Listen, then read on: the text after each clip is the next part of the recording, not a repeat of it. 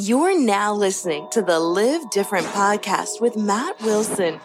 What's up, everybody? It's Matt coming to you with another episode of the Live Different podcast. This week with people from Live Your Legend, which is an amazing website, which you're going to get to hear all about in a second. But first, if you are into travel, you just got to go and check out Under 30 Experiences Trips on Sale page. As you might know, our community is open to people ages 21 to 35, and we are looking to help make travel more accessible to young people. And we know one of the main challenges of traveling for people is making things priced accessibly. So we are doing our very best to put some trips on sale at some rock bottom prices. So if you're interested in that, if you're interested in coming to Costa Rica this month, you should definitely jump on board. If you are interested in going to Europe this summer, I would highly recommend checking out that as well, under30experiences.com. And you can always send me a message on Instagram at MattWilsonTV. Would love for you to follow me, send me a message, engage with my stuff, because I am trying to build the best community possible, both with Under 30 Experiences and here on the podcast. So any new trips you want, any new podcast guests you want, anything that I can do more of, anything that I can do less of, send me a message, let me know. I appreciate your support. And sit back, relax for another great episode. Hello, everyone, and welcome. I'm your host, Matt Wilson, and today we're here with Chelsea Dinsmore. She is a traveler and Chief of Community Happiness at Live Your Legend. She, according to Instagram, is a foodie, a globetrotter, a sunset chaser, an ocean enthusiast, and a bar devotee, which we can, of course, get into. But first, Chelsea, welcome. Thank you so much, Matt, for having me. It's a pleasure to be here. So I have to ask you right off the bat about bar, B-A-R-R-E. It seems like it's something targeted much more at women. My girlfriend goes to Yoga Bar, and as I understand, they use bars, B-A-Rs. Can you tell me what this thing is all about? Yeah, actually, I've been a part of the bar world for 10 years now. It started about 15 years ago in the States. But yeah, so basically it's a fusion. It's a fitness class. It's a fusion of yoga, Pilates, and ballet. So the name bar is actually the idea of a ballet bar. But really the modality of fitness is a fusion of those three different modalities all in one. Got it. Well, Luz, my girlfriend, always comes back very sore from this one particular class because it sounds like she's working out with some type of bar. Yeah, I guess I've seen enough of the, I don't know, she's maybe demonstrated or something. And sometimes, yeah, it seems a lot more appealing than your CrossFit barbell workouts for women. Well, it's lower impact. Mm-hmm. It's a very small range of motion. You do things like, I think the reason it attracts more women is you do things that feel very feminine. You're doing pliés and relevés and passes. But here in London, actually, we get a lot of, because there's a more professional dance scene in London. So there's actually a lot of men that come to class here in London, more so than San Francisco, from my experience at least. Okay, well, Luz is a former ballerina and a yoga teacher, and actually I go to a different, in Costa Rica, we go to our teacher teaches both Vinyasa Yoga, which I go to all the time, and Yoga Bar. And they're like, oh, come to Yoga Bar. And for whatever reason, I just think of doing little booty bumps as the only way I can decide to describe it. I apologize for that. But I'm like, maybe I'll just go to Mucho Musculo, our local gym. So anyway, not to get off too much on a tangent. I'm obviously a devotee and an advocate, but I can guarantee you that you will experience muscles that you never knew you had before. So I've heard. I've had men come take the class and they're like, oh my God, I was sore in places I didn't know that I even had muscles. So yes. I would encourage you to give it a shot. Excellent. Okay, so you're in London. Yeah, tell me how you got to London, and please don't say that you flew. Well, oh gosh, how do you get anywhere? Long journeys, right? Right. I was kind of a nomad for a while there, traveling around for a few years with no real place to call home. And then I wound up back in San Francisco after a break there for, 2-3 years. And, it wasn't the right place for me. And then a couple of different interesting pieces of the puzzle came together. I started a new relationship and he happens to live in London. At the same time, I was also just receiving my Irish citizenship, which was super cool because it's an opportunity to live somewhere outside the US, which I had never really permanently done. I've lived short stints in other places around the world. So yeah, San Francisco not being, a right fit at the time, combined with love, combined with legality to live in another country. All three factors combined allowed me to be sitting here today from my little flat in London. Excellent. Okay, so I can relate personally about feeling like a big city in the United States was not the place for me. I took off in, I think, 2012 from New York, living in Lower Manhattan, saying, I've got this wrong. I need to get out of here. But tell me about your experience in San Francisco, because I'm sure our listeners might feel the same way about wherever they are in life. And it doesn't have to be because it's New York or San Francisco, if you see what I'm saying. You could be anywhere and say, well, maybe I'm not in the right place in life.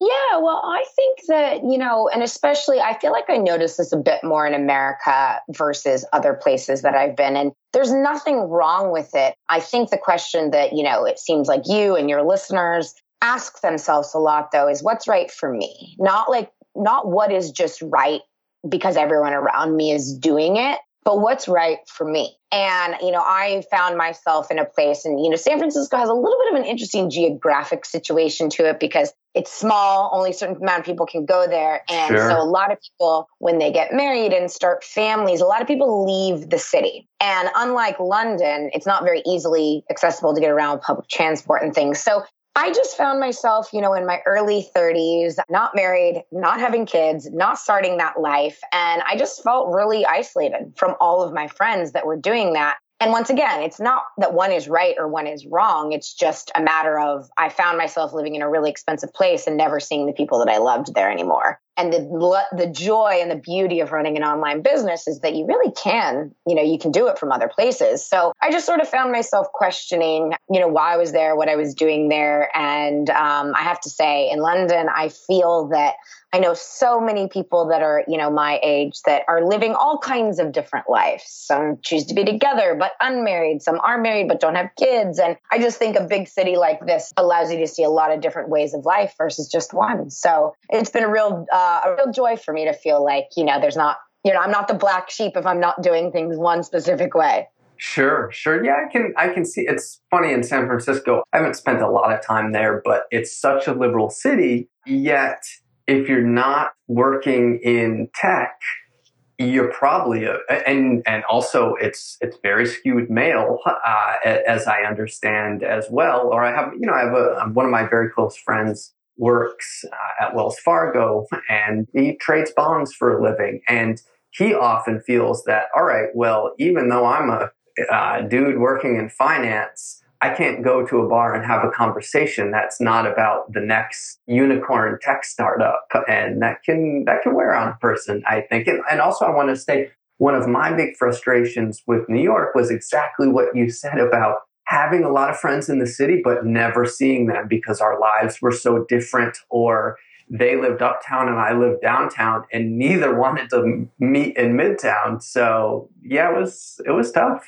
Yeah, San Francisco was truly the perfect place for me, from like 25 to 30. But that's where, sometimes I believe in having alignment over commitment consistency. Like, yes, I chose to live there and it was the right thing at 25, but I found myself at 35 and it just wasn't the right thing. So I have to realign, based off of that. So it's nothing bagging on the city particularly. It was just the stage and who I was at the life, and at the moment in my life. And a move was a good move for me. So Great. No, I want to make it clear that, yeah, we're not ragging on New York or San Francisco, because I'm sure we have a lot of listeners who are very loyal to those cities, but it's about having really, if you can have the flexibility to move to where you want to be at that point in your life, go to the place that suits you at that point. That's great. So cool. Chelsea, tell us a little bit more about what you all do over there at Live Your Legend. Yeah, so Live Your Legend is a community that really, the focus is to live your life with more meaning and purpose. And we have a lot of things centered around finding that in your career, because once again, the birth of Live Your Legend, really that's what the big kind of thing in our lives at the time was, our career and figuring out our career. And it's blossomed, it's evolved into more life transitions. And like I said, kind of finding an alignment in your life with where you are and who you are, no matter what's going on around you. So it's about living life with more meaning and purpose, and finding meaning in your moments, and just having tools, tips, tricks, and education to create that. Okay, great. So you have a fantastic blog, of course, with lots of free resources and then courses. I know we were just talking earlier, 21 days to discover your passion, how to live off your passion, how to connect with anyone, make your first 1K, your free self-discovery challenge. And actually, let me ask you this. What's your passion, Chelsea? Oh, well, this is very interesting because as much as some of the branding at Live Your Legend is about passion, and that's a lot due to, because that was the word that really resonated with the founder of Live Your Legend, I kind of have a love-hate relationship with the word passion. I have to be honest with you. I believe that everyone has interests, everyone has skills, talents, strengths. And when we're in alignment with those things, that's where we feel that feeling of being totally in flow and, alive, and that lightness and that excitement. So I believe that we all have something within us that we don't need to seek, discover, or find. It's already there. Sometimes it needs to be unveiled or unroadblocked. But at the same time, this day and age, I think passion has become such a trendy word that it's actually putting a lot of pressure on people. If you sit there and be like, what's my life's passion? That is a big freaking question versus what life is about right now, without attaching that sense of like life purpose and life meaning to it. So I found this really interesting kind of navigation of, I love to live my life with aliveness and passion, but I also give myself the permission that, if I don't always know that, or if it's navigating or changing, then that's okay. And that's a lot of the things that I do with people, because so many people think that they're going to find their passion and then their life's going to be solved. And that's not the only piece of the puzzle. It's one piece of the puzzle, but it's not the only piece. So me personally, the things that I absolutely love to do, I could spend all day doing, never getting paid for, are teaching bar. I absolutely love that. I do it on the side simply because I love it. It doesn't fill up my bank account tremendously, but it fills up my personal account. Excellent. At an exponential level. So absolutely love teaching bar. I also love to cook. As you mentioned in the intro, I'm an ocean enthusiast. So I'm constantly seeking out new surf destinations, trying to get better at surfing, learning about waves. On the days that the waves are too big for me, I'll hop on a boogie board. So these are all the things that, I could for hours on end and absolutely adore. Cool. That's really helpful for people to hear about passion, because I've spent a lot of years harping on helping people find their passion. I co-founded a website called Under 30 CEO back in 2008. And a lot of that was to help young people, all right, go out and start a business, but something that really excites you. I think I've heard Tony Robbins say that people say they want happiness, but really what they're craving is excitement in their life. And it doesn't have to be people think that they're just going to sit cross-legged and a beam of light is going to come from the heavens and say, here's what you're passionate about. Here's your life's purpose. And this is what you need to go after. But I think most people who I speak to about this are passionate about many things and want to spend their time doing something exciting. But after a while, that's going to shift. I would say you might feel that you have a more sense of mission. And I think that's important, but I think you can have several missions during your lifetime. What do you think, Chelsea? Yeah, well, Elizabeth Gilbert, if you haven't heard this talk, please run and go find it. It's a talk she did for, I think, Oprah Super Soul Sunday. And she talks about, and I really believe this, that there are two types of people in this world. There's the butterflies and the jackhammers. And we all know a jackhammer. We know the person that was like Elizabeth Gilbert, for example. She's the person who, from the time she was young, she knew she was going to be a writer. She went through rejection after rejection after rejection before she was ever, seemingly successful at it. And that was her passion. She had one motive in this lifetime, and she will continue. And she still does. She became a successful writer and she still writes. Whereas then there's other people, and I truly think I'm one of them, is I like to, I had a food blog a few years ago, and I really enjoyed the food blog. But then I got into the fitness stuff, and now I'm more into the mindfulness stuff. Whereas I fly around and she talks about pollinating like little flowers. So it's really important to know and to honor your nature, I think, because there are people in this world that are driven in one way by one thing, and they will do it their whole lives. And then there's other people who kind of like to pollinate different flowers. And I think for the people that are more the butterflies, it's really important, kind of exactly what we were talking about in the beginning, to not just be consistent, consistency. As you evolve, things in your life evolve. Your wants, your desires, your needs, they all evolve. Like for a few years ago, one of my top values was freedom. And one of my top values now is more stability and structure. And so when freedom was my top value, I was nomadic. I was traveling around the world all by myself, and, I had no permanent address. But then my values shifted. I don't know what caused it. Something did within me, where I was seeking something new. And if I would have tried to live in that lifestyle that I was just living, I would be so burnt out right now. I'd be running myself then. I'd be living a life I didn't actually want now because I wanted it a few years ago. And so that's where I think that you really have to, I think as our wants, our needs, our desires, our external world evolves. So I think you're spot on with what you said there. Well, that's great. And I think you said it, not me, but I wrote down that your passions can shift with your values, which I think is very interesting. In fact, we might just have to put it as part of the title of the episode. And for anybody listening, I'm going to link up on under30experiences.com/blog in the show notes this TED Talk with Elizabeth Gilbert. And for anybody who doesn't know her, she's the author of Eat, Pray, Love. Is that correct? Yes.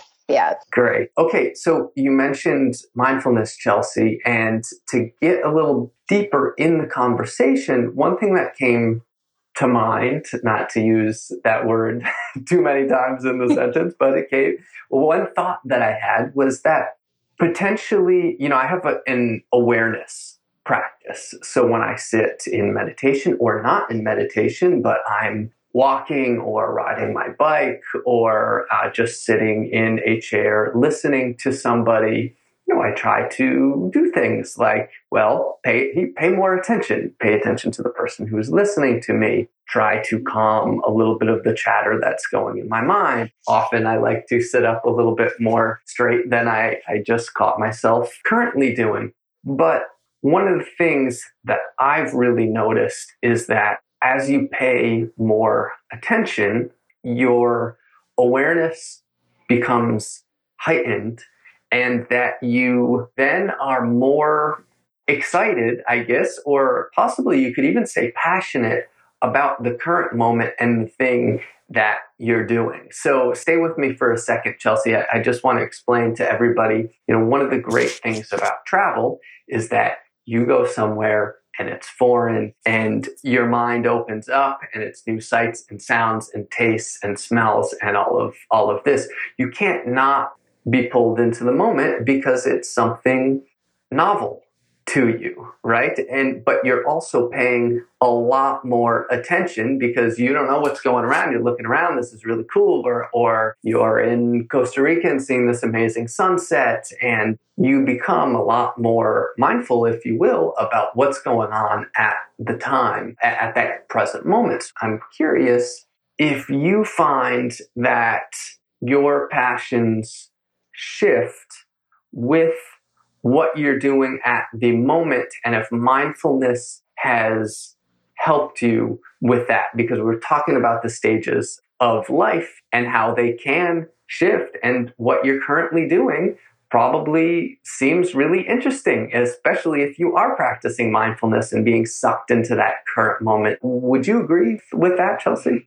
Absolutely. And I mean, one of the big things that we talk about at Live Your Legend is becoming your own self-expert. And this is I think the power of, what you're talking about, awareness or mindfulness is to understand, like I said earlier, about knowing the way you tick, or, knowing your nature. It is so important to understand these things about ourselves so that we can start to design our lives in the way that's actually going to fulfill that. So just for a contextual example, one of the things that I do is I do a lot of calendar planning, in the sense that I look at my calendar every week. I do this weekly planning process, and it's got all these, productivity things to it. But really, it's also because I know myself well enough that when I look at 3 factors in my life, and if they're not balanced, I'm not going to be balanced. So I look at my calendar and I make sure that I have something that I'm consuming, intaking, information, knowledge. I get inspiration to output via input, right? So then I've got my creation, and that's my writing and my, business building and all of that stuff.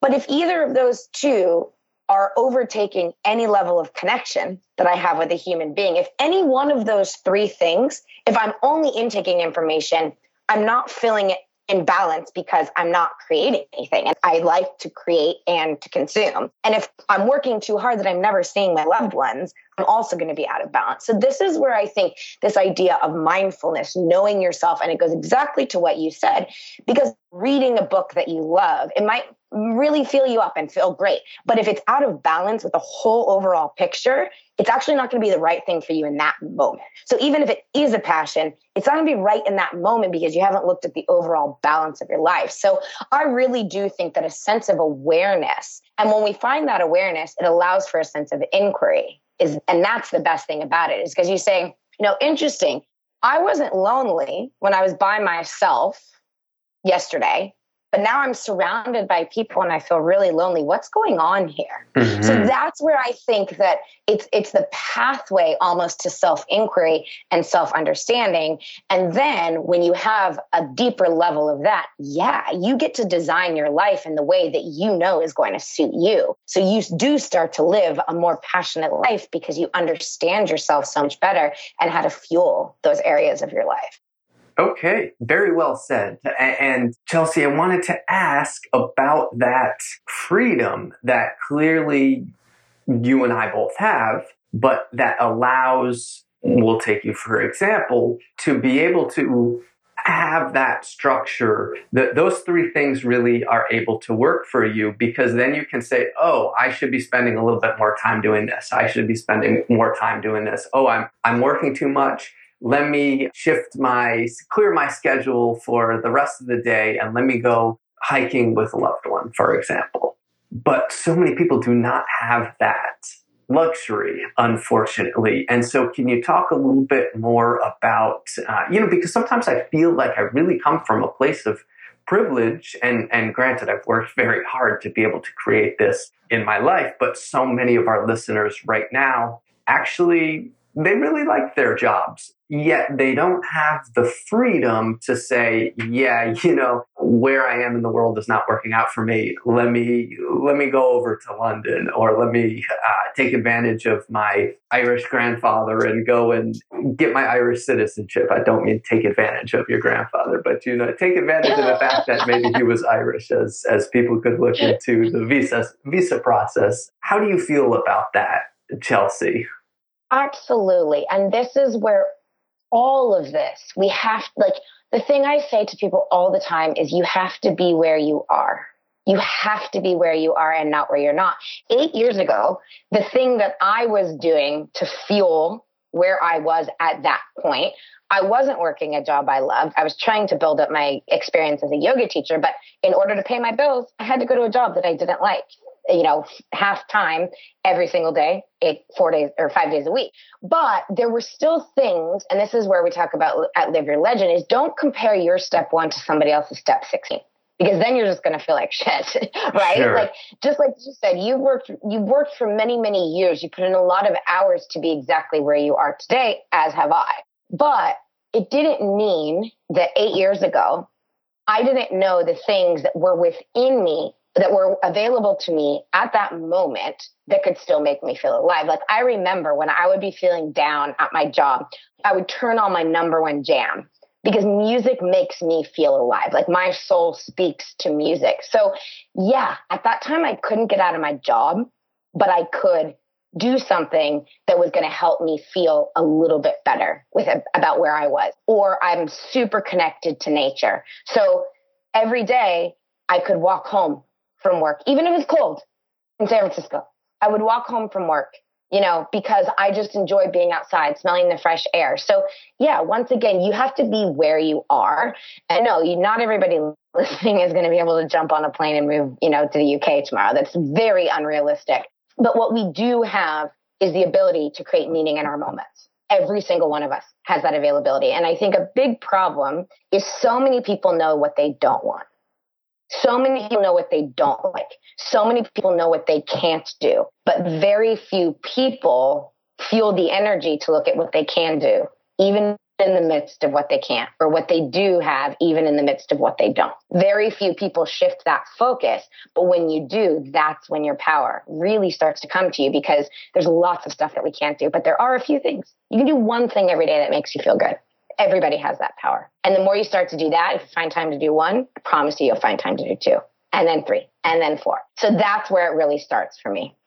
Okay, so let's dig in there a little bit more. So you're in San Francisco, and we can again use you as an example, or we could just go hypothetical, but say a person is living in San Francisco and they're not loving their job, but they're trying to get their thing started on the side. And it doesn't have to be, by the way, the thing, their most glorious business that's their lifelong passion, because most people just don't feel that way. The golden ticket. Exactly. The golden ticket might not be their golden ticket, but it's maybe step 1 through 16. It's somewhere along that path. So they start doing a couple things that excite them every day. And then what? Because, well, you have a course, Make Your First 1K, and it doesn't always have to be about money. And in fact, I believe that you even have one of your values on your website listed as we don't do things for money, but we all know that you need money to play the game usually. So you want to buy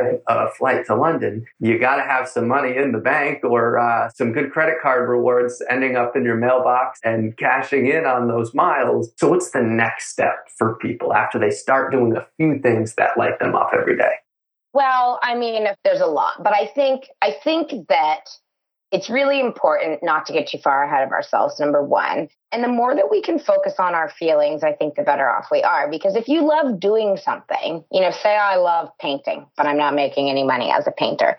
In a realistic world, I never feel like I'm wasting time when I'm painting, because I actually love to do it. I love the process, right? One of my favorite quotes is from Abraham Hicks, and he says, a happy ending doesn't come from an unhappy journey. Where I see so many people in this world, they're focusing on their happy ending, but they're using a really miserable journey to get there. So what we talk a lot about at Live Your Legend is focus on the things that you do enjoy to do, say it's gardening. Let's use gardening as an example. You love to garden. And, if you really love to do it, offer to help your neighbor, offer to help, the people down the street, offer to help your business, plant a garden, whatever it may be, your corporation, whatever. If you really love to do it, it shouldn't feel like too much work. But the moment that you add value to other people's lives, that is the moment they're willing to pay you. And I find so many people, they've put the emphasis on the money and how they're going to make the money, that they don't even think about the value add. Whereas if you start to think about how you can actually add value to other people's lives, think of the people we pay. When I cook almost every single night. I love to cook, but I am so happy to spend money to go to a restaurant to have somebody else cook for me. It feels like such a luxury and a treat. I can clean my house. I am so happy to pay somebody to clean my house, let me tell you. I really am. Agreed. I have the ability to do so, but I am so happy to pay somebody else to do it. So we're all happy to pay people for the things that really add value to our lives.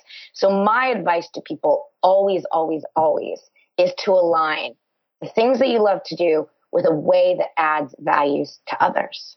And that's the bread and the butter right there. And then, of course, as you know, as an entrepreneur, the hardest thing, and this is why passion alone is not enough, you still have to sell.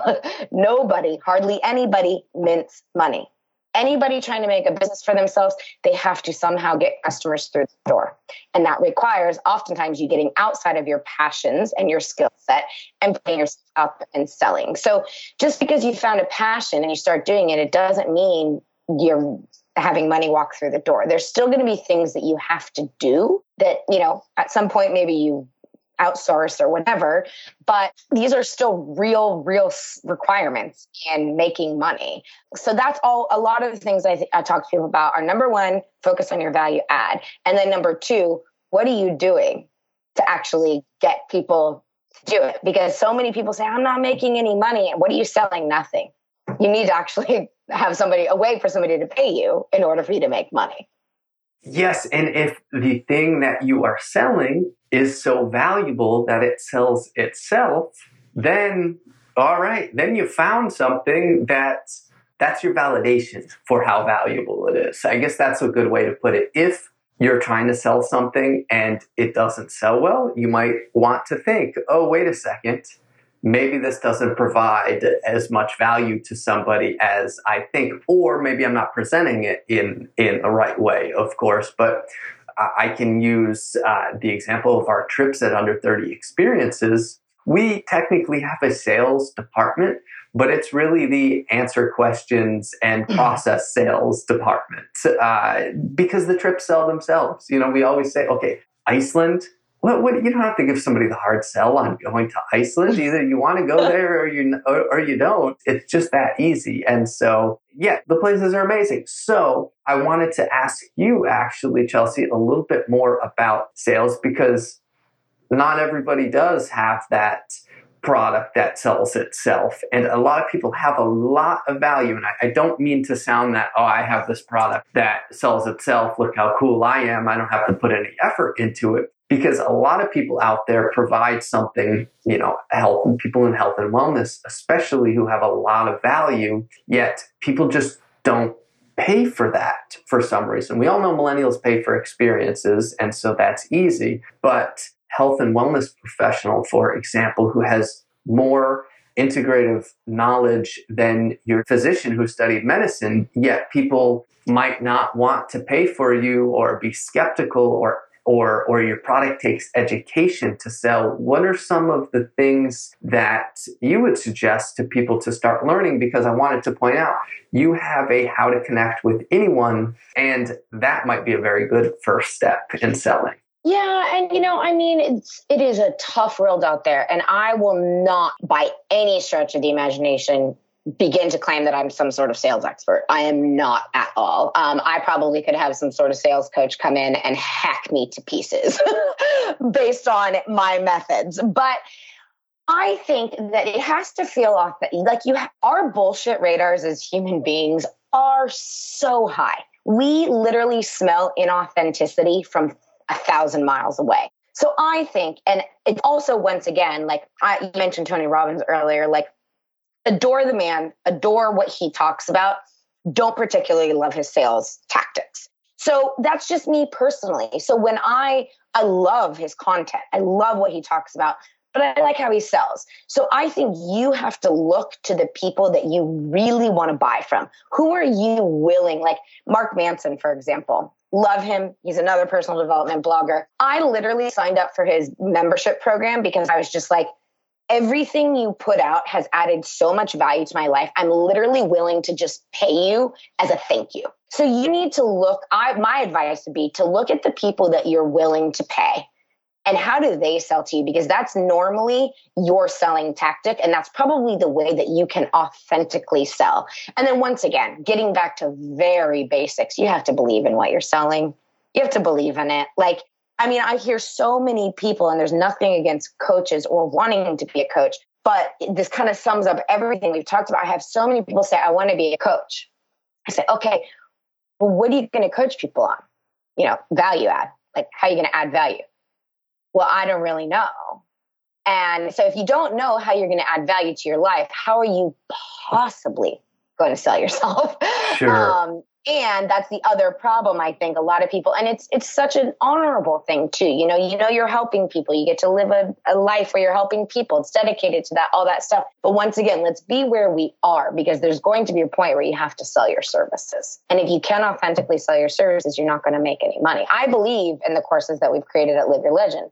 I use them. I continue to revert back to them. I talk about the principles all the time. So it doesn't feel like selling when somebody asks me about the content of 21 Days to Discover Your Passion. I'll sit here and talk about it all day long because I wrote it and I created it and I lived it. So I think that that's really a big thing, is look at who you don't like, how they sell, and don't do that. And then look at who you do. What is it about them that draws you to them? Note that. And then obviously, very core fundamental is believe in whatever it is that you're selling. Sure. And I wanted to point out to people that, Chelsea, you seem to be very good at what you do. So it's easy to be authentic if you are not an imposter, right? It's very easy to get up in front of a crowd and speak if you're speaking from the heart and you're saying, all right, well, I know I'm good, so I don't really have to sell it too hard because the value that you bring does deliver. So yeah, thank you for doing that. Well, I thank you for saying that. But I also think too, I live by the belief that all I can do is share my experience. That's all I can do. I can share my experience of navigating career transitions, understanding values, navigating massive life transitions. I can share my experience. If it adds value to certain people, awesome. I'm not going to be everybody's cup of tea, and I don't expect to be. But if it helps one person, I'm willing to do it. And trust me, I feel the imposter syndrome. I feel self-doubt a lot of the time, but I can share my experience, my lessons learned, I wish I would have known before I went through this. I can share those things. And if it adds value to one person, it's worth it to me. The number of blog posts that I've almost not published because I'm like, who wants to hear this? Like, who wants to listen to me? But then I do. And those are usually the ones where somebody's like, oh my God, I never thought about X this way before. And I'm like, wow, that is why you put yourself out there. And it's almost like it's not necessarily because I know that the outcome isn't to help people. If I help people, that's awesome. But the outcome is to truly share my experience. That's all I can do. And if it resonates, it does. If it doesn't, it doesn't. That's great, Chelsea. And I'll be vulnerable with the listeners for a second and say, one of the things that for years was very difficult for me and still is to share on my personal Facebook what I'm actually doing, what I'm actually thinking, what I'm actually writing, because the context in how I know those people are very often from high school or from college or from New York, and not necessarily the people who I consider my audience right now. And that was difficult for me to think, oh, geez, a lot of the people are stuck at their desks. Maybe they don't want to hear, maybe they don't want to hear this right now. But you said something that I think often about, it might just help one person. There might be one person out there that I did go to high school with who this message is going to resonate with. So I'm curious for people who are afraid to put their work out there. And, sure, it's one thing to publish on your blog because those are your blog readers, but then to put it on your personal Facebook or to email it to your family, for example, that's an entire different ball game. And your 6 cousins might think, oh, geez, what is this lunatic up to again? But your one cousin might actually have really helped that one cousin. So what would you tell those people who that's very difficult for? Well, this is a much deeper topic about the idea of internal versus external validation. Okay. And we live in a world today where we are groomed by external validation. It's instant gratification. You put something up on Instagram and you get 300 likes, whereas we used to live in a world to have you might not hear 300 praises in your lifetime. And now we get it in a minute. We get it in a second. We've grown up, especially the millennial culture, in this world of external validation. We validate ourselves based upon what others think of us. And this is where I think it is so important to step back and do the things. And I touch very briefly about like the idea of feelings. You can create a feeling of pride self with nobody telling you or seeing anything. Like writing something down or drawing or whatever it may be, it elicits, part of the things, these are our passions, is because it elicits a feeling of pride. We're proud of ourselves for doing it. And so I think that I live by a mantra that I don't believe my responsibility on this planet is to even help people. But I do believe that I might be a catalyst to sow seeds. I may never see the birth of that plant, even in my lifetime. I may never see it. But I do believe that it is my purpose here, or I feel deeply connected to, like I said, sharing my experience. If nobody listens, if nobody comments, if nobody, ever reads anything that I write, I don't have any children, and I don't know if I ever will.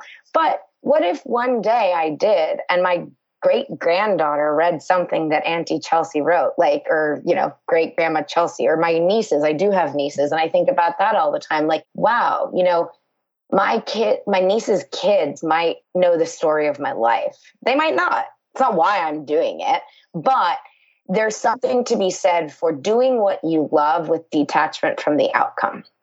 And when we start to do that, that's where you really do what you love from that internal place versus from the place of external validation. And I can guarantee you, because I have been caught in this hamster wheel myself, that it is a very unfulfilling wheel to try to please others all the time. It's never going to keep turning ever, ever, ever, ever. So the more you can start to do what you do because it fills you up and brings you a sense of fulfillment, and alongside that, ideally, can possibly add value to others, you're living that life of ease and that peace and that freedom, and it doesn't feel like much effort all the time. And that is the feeling that I like to pursue in my life.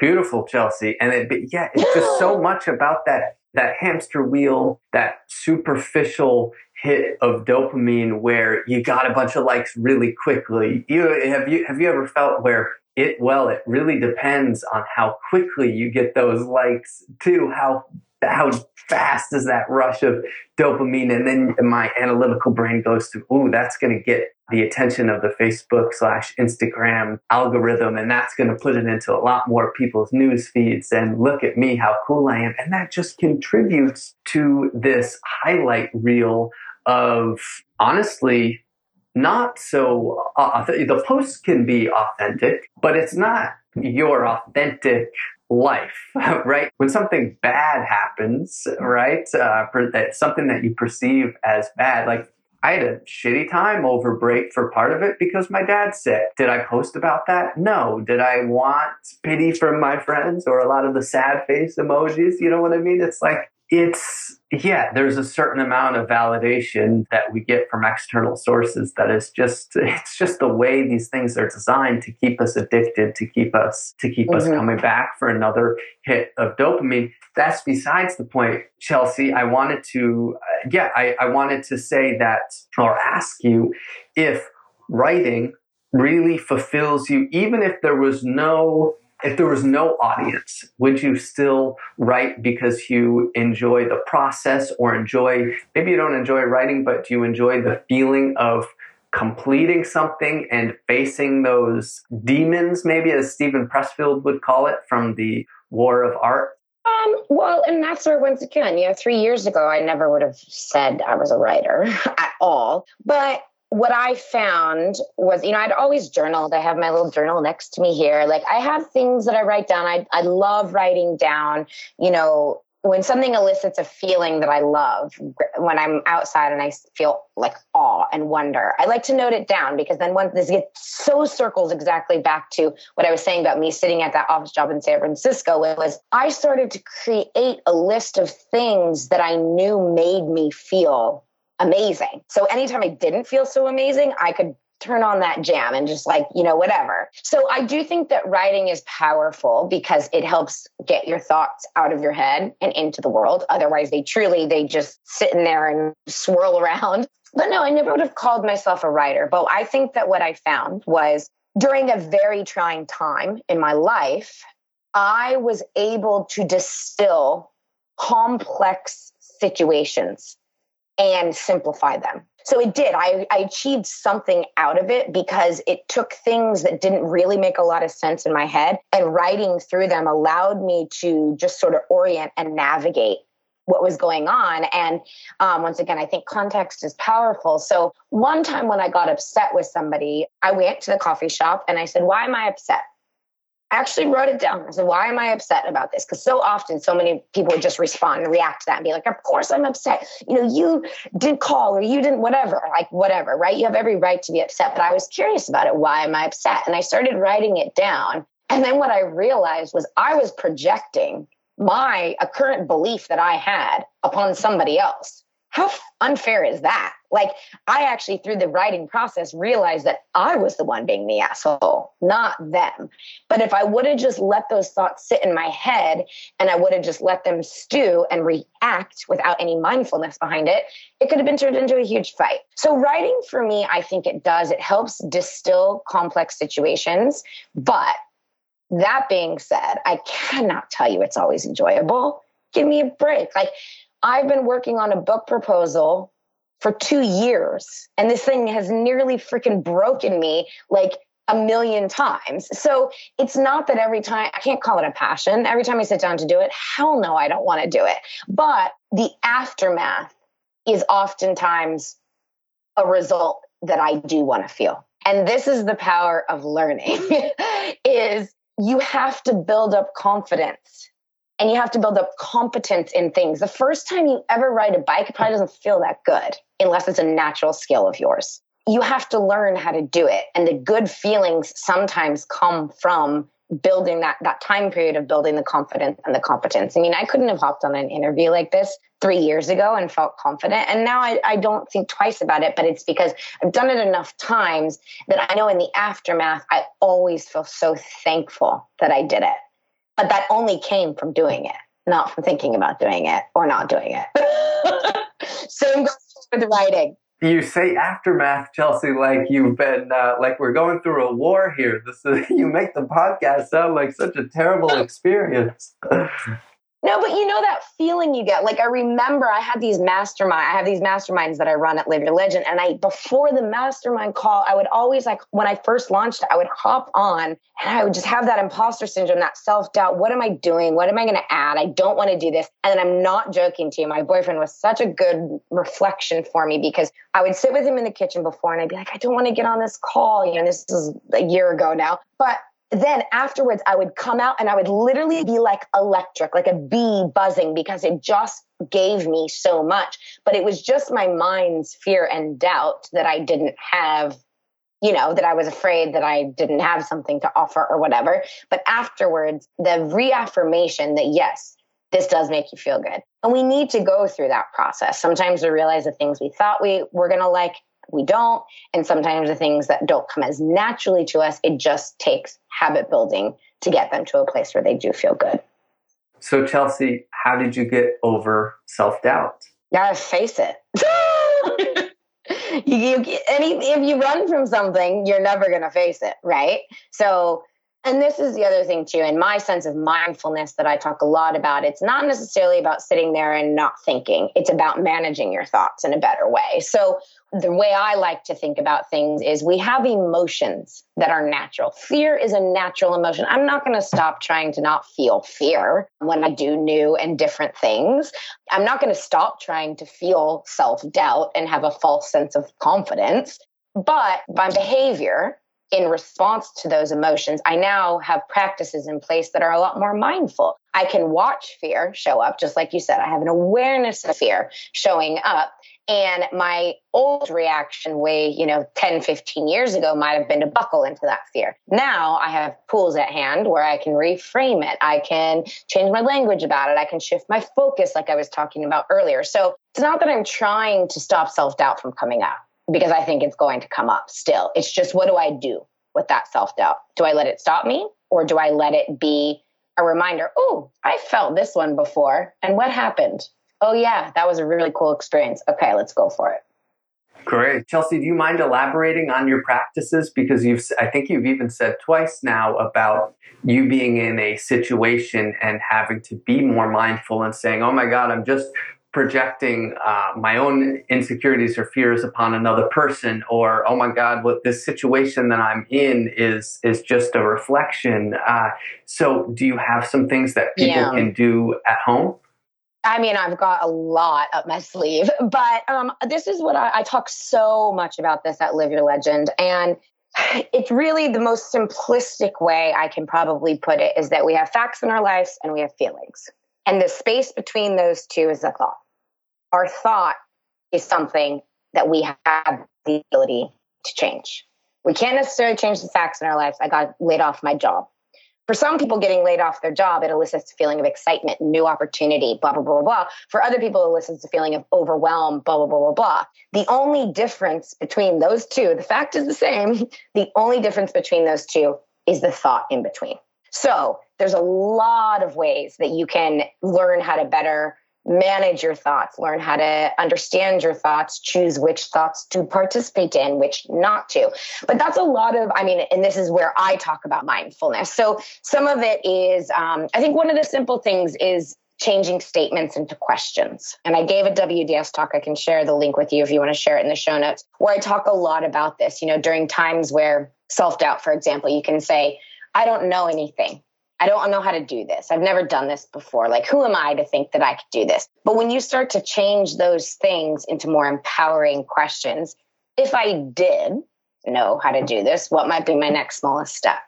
What inspired action can I take? Even though I don't know how to do a lot, what can I do?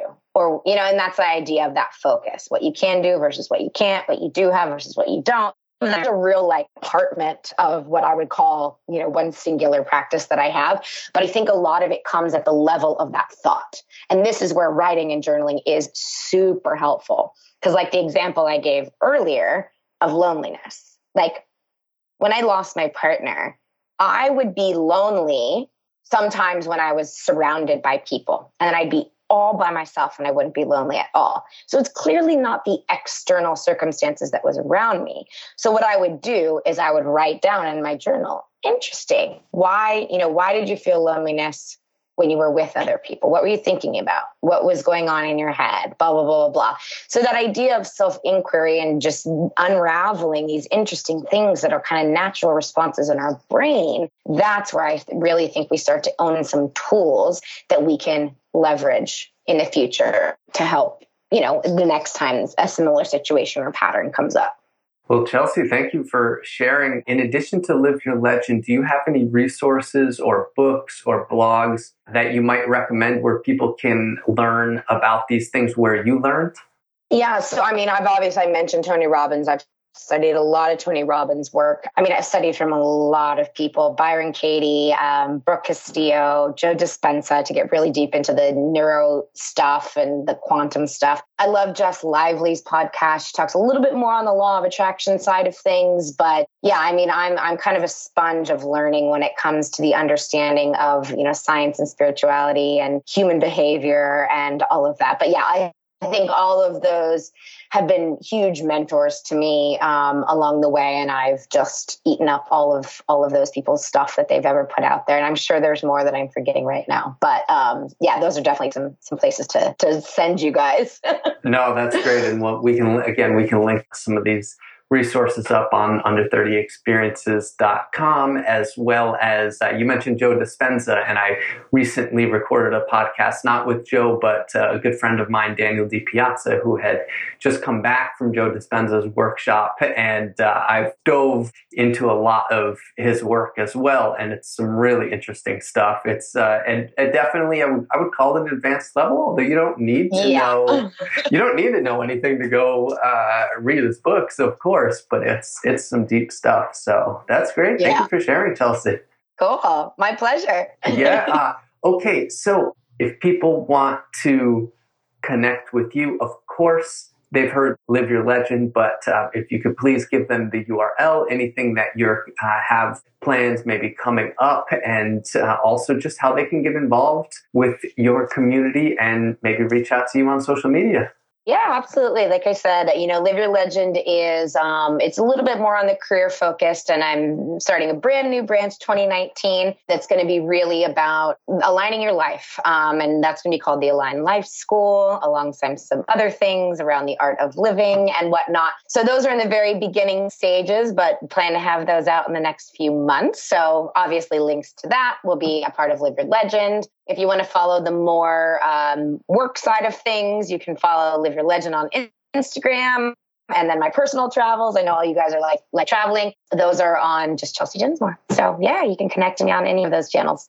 Excellent. Sounds good, Chelsea. Well, thank you very much for being on today. Cool. Thank you. Pleasure's all mine.